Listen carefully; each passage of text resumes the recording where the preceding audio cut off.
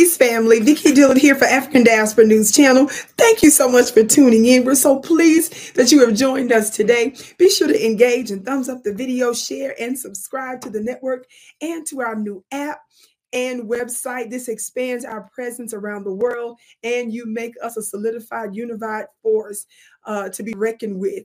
Thank you so very much. Family, I hope, dear family, here in the United States, my Black brothers and sisters, and of course, my Black family in the diaspora, I hope you recognize that based on the reporting of not only myself, but my beautiful colleagues here, when we're giving you reporting of the goings on around the globe, you've got to know that you must be something special.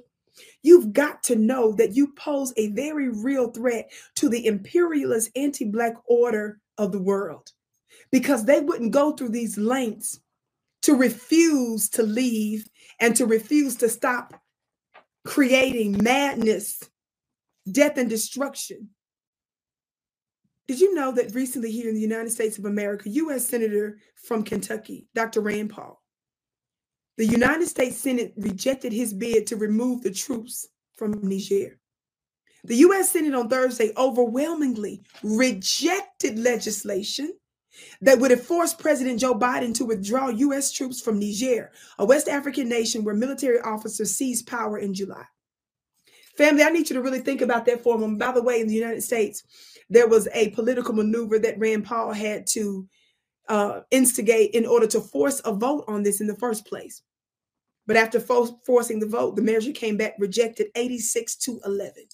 There's 100 senators, 2 per state. Overwhelmingly rejected it. Think about that. The United States formally declared this month that there had been a military coup d'etat in Niger, which results in officially suspending assistance. But U.S. officials said there were no plans to change the United States troop presence in the country. Remember, for the longest, the United States refused to even acknowledge that there was a coup there, because that would legally bind the hands of the United States from doing certain business there. But notice the but.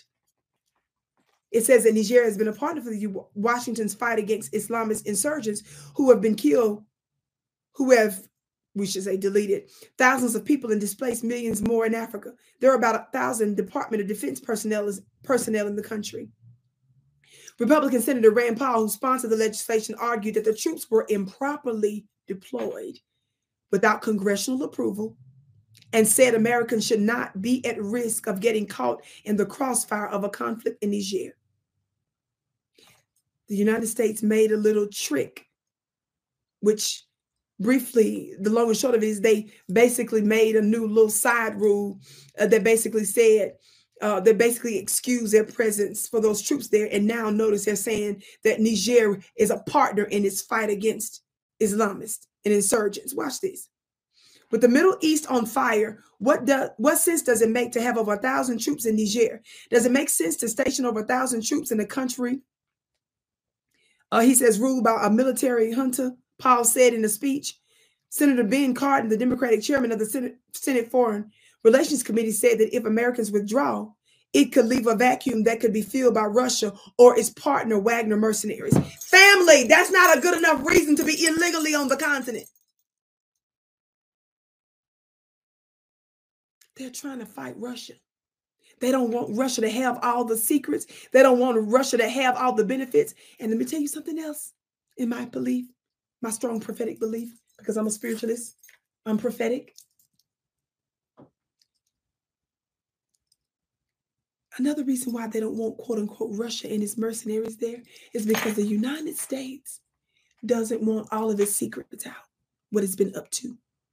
And it's millions and millions and millions and millions of dollars it's spent to build its drone base there. And it's millions and millions and millions and millions and millions and millions and millions of dollars, which includes a whole lot of our very Black U.S. taxpayer dollars over there to maintain it.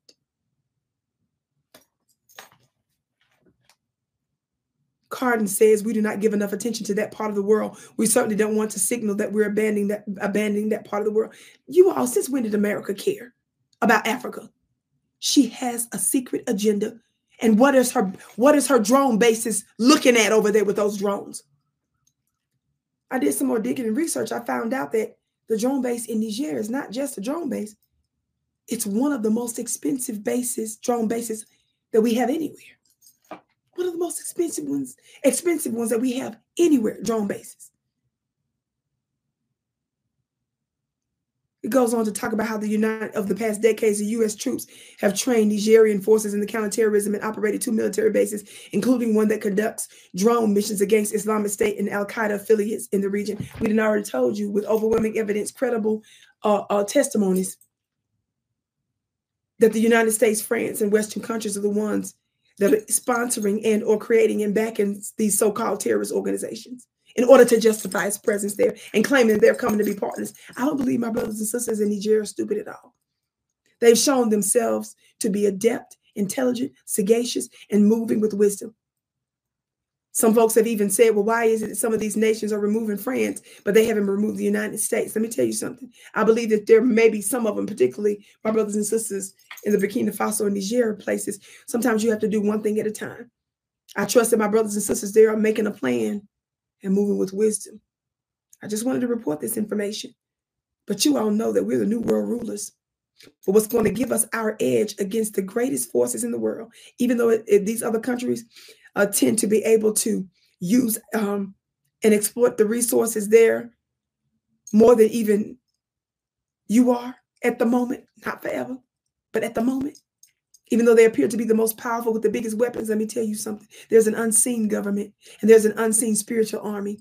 There's an army you can see and there's one that you can't see. What gives us our edge is when we tap into our supernatural powers. This is what I, along with Mystic Rod Hayes, are going to be teaching you about your royal bloodline. This forbidden knowledge. The Vatican, the United States, NASA, and other countries has this forbidden knowledge about you, but you don't know it. And we keep saying, how is it that the darker peoples of the world, the melanated peoples of the world, make up the majority, but only a minority rule? We're going to be talking about exactly what we can do about that in some of our sacred ancient secrets on Sunday, November 12th. Mark your calendar, Sunday, November 12th. You cannot afford to miss this. If you want to bless your lineage and remove it from certain spells, hexes, and curses, and you want to begin to bless it so that we can be put in a position to prosper, you don't want to miss Sunday, November 12th. It was initially Sunday, November 5th, but now November 12th, due to technical reasons, we had to change it. Go to my website and save your seat today, VickiPlanet.com. The link should be below. Vicki Planet, that's VICKI Planet.com. I can't wait to see you again.